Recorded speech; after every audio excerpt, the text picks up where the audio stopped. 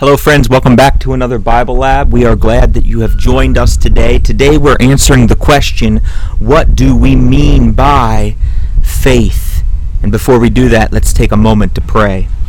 Father, thank you so much for your word, for its power, for its relevance, for its accuracy.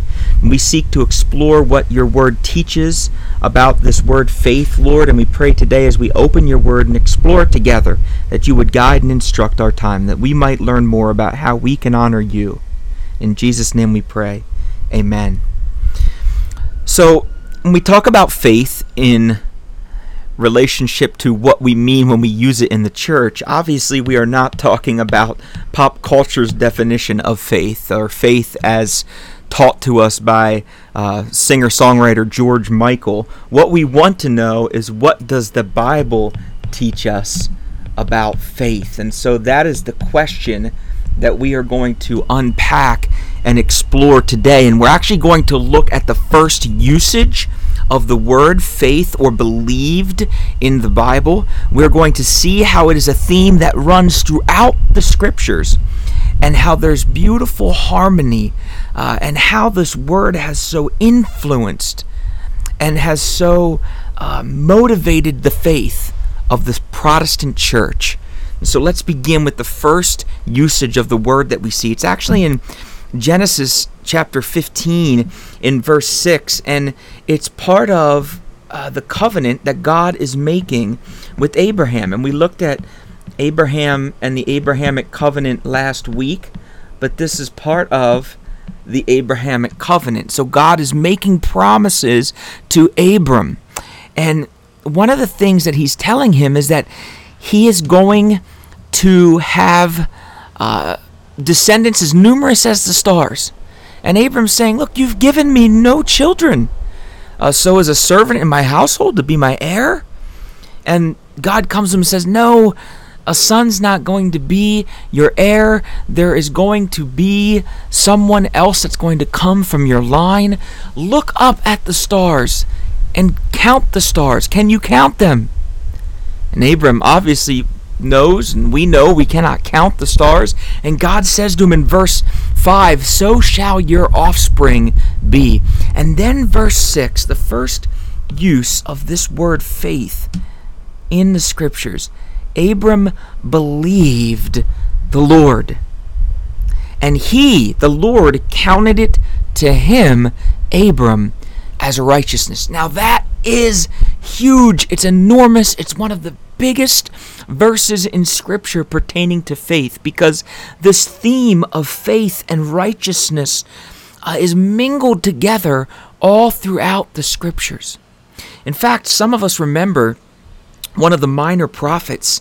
His name was Habakkuk, and he's writing in his time. He's having a dialogue with God, looking around, seeing the injustices that surround him, and really asking the Lord, how am I to live and dwell in the circumstance that I'm in?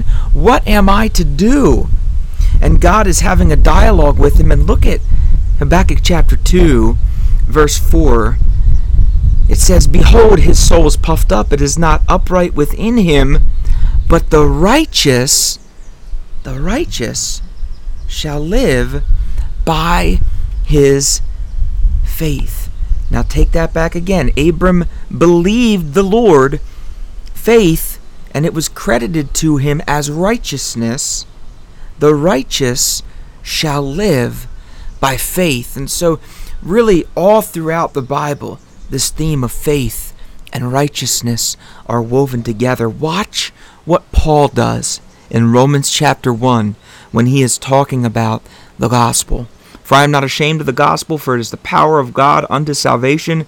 And then he says in verse 17 of chapter 1, for in it, and here he's talking about the gospel,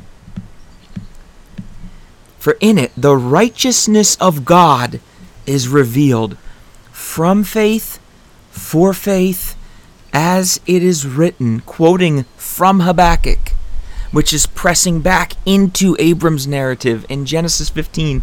The righteous shall live by faith. And that concept is echoed again, that exact phrase, in Galatians chapter 3, verse 11, and in Hebrews chapter 10, verse 38. And you know, church, what I think is so unfortunate for congregations across America, across the world, really. It was something that Martin Luther recognized all the way back before the Reformation. It is the very thing which led him to pin the 95 Theses on the door of the church at Wittenberg. I think sometimes what happens, church, is we replace this word faith with a concept that we define as obedience. Sometimes I think our lives reflect more that we believe the righteous shall live by obedience, rather than what the Scripture says, the righteous shall live by faith. Big, huge, massive difference. Before the Reformation, that was the predominant belief. The righteous shall live by obedience. By obedience, people were meriting their righteousness. And what Martin Luther saw, what he understood, what he came to realize is that it was not what he did. It's not about what we do. See, obedience, friends, is very much about what we do, how we behave. We love the epistles, but we don't often spend as much time in the Gospels as we need to, where faith and love are unpacked. The righteous shall live by faith, and it is by that faith that obedience is produced. The Spirit produces obedience within us as He brings us into submission to the Lordship of Jesus Christ over our lives. And so Hebrews, of course, picks up this theme. We all know the great faith chapter in the book of Hebrews. Hebrews chapter 11, verses 8 through 10. Now, watch what happens here. By faith, Abram obeyed. Faith produced obedience. Faith came first. Faith is the predominant reality that produces the obedience. By faith, Abram obeyed when he was called to go out to the place that he was to receive as an inheritance. And he went out, not knowing where he was going. Again, sometimes, friends, when we live by faith and we are obedient to the will of God, to the world around us, it may not look responsible. Even to the believing world around us. It's not responsible to go somewhere that we don't know where we're going unless we are being obedient to the command of God who has called us to go, to step out. Certainly it was not responsible for Peter to step out of the boat into a raging storm, but by faith he stepped out. And as long as his eyes were on Jesus, he was walking on the water. Now continue this again in Hebrews in verse 9. By faith, again, the leading reality in Abram's life. By faith, he went to live in the land of promise, as in a foreign land, living in tents with Isaac and Jacob, heirs with him of the same promise. For he was looking forward to the city that has foundations, whose designer and builder is God. When we live by faith, when we walk by faith, we do not always have all of the answers. And I think sometimes what happens, friends, is we think that faith is something that we have to produce within ourselves. Oh, just have more faith. You just got to have more faith. You just got to believe. Oh, and we feel like it's something that we manifest or we create within ourselves. Somehow we grow our faith. But friends, those concepts are countercultural to what we hear in the Scriptures. They go against what the Bible teaches in reality to faith. Ephesians chapter 2, verses 8 and 9. For by grace you have been saved through faith. Now, if we just stopped there, then we might say, "What? I got to have faith. I got to have faith or I can't be saved by grace."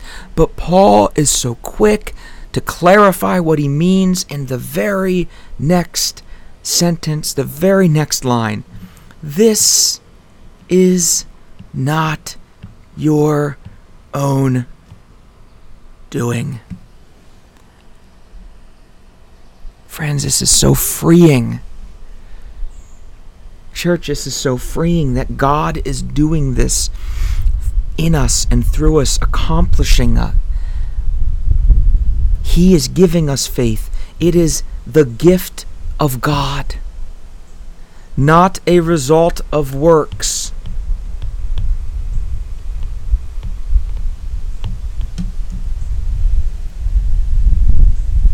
Not because of what we have done or what we do. Faith is a gift that's freely given, a gift of God, so that no one can boast. So, what do we mean by faith? Faith is a gift given by God to His children, governed by the Spirit at work within us.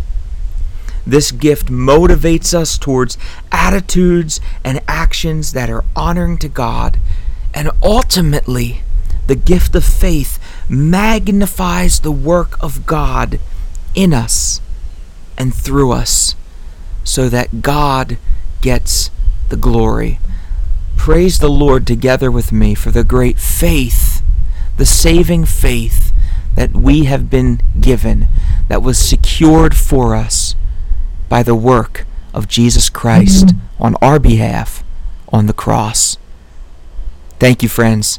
We'll see you next week. Take care.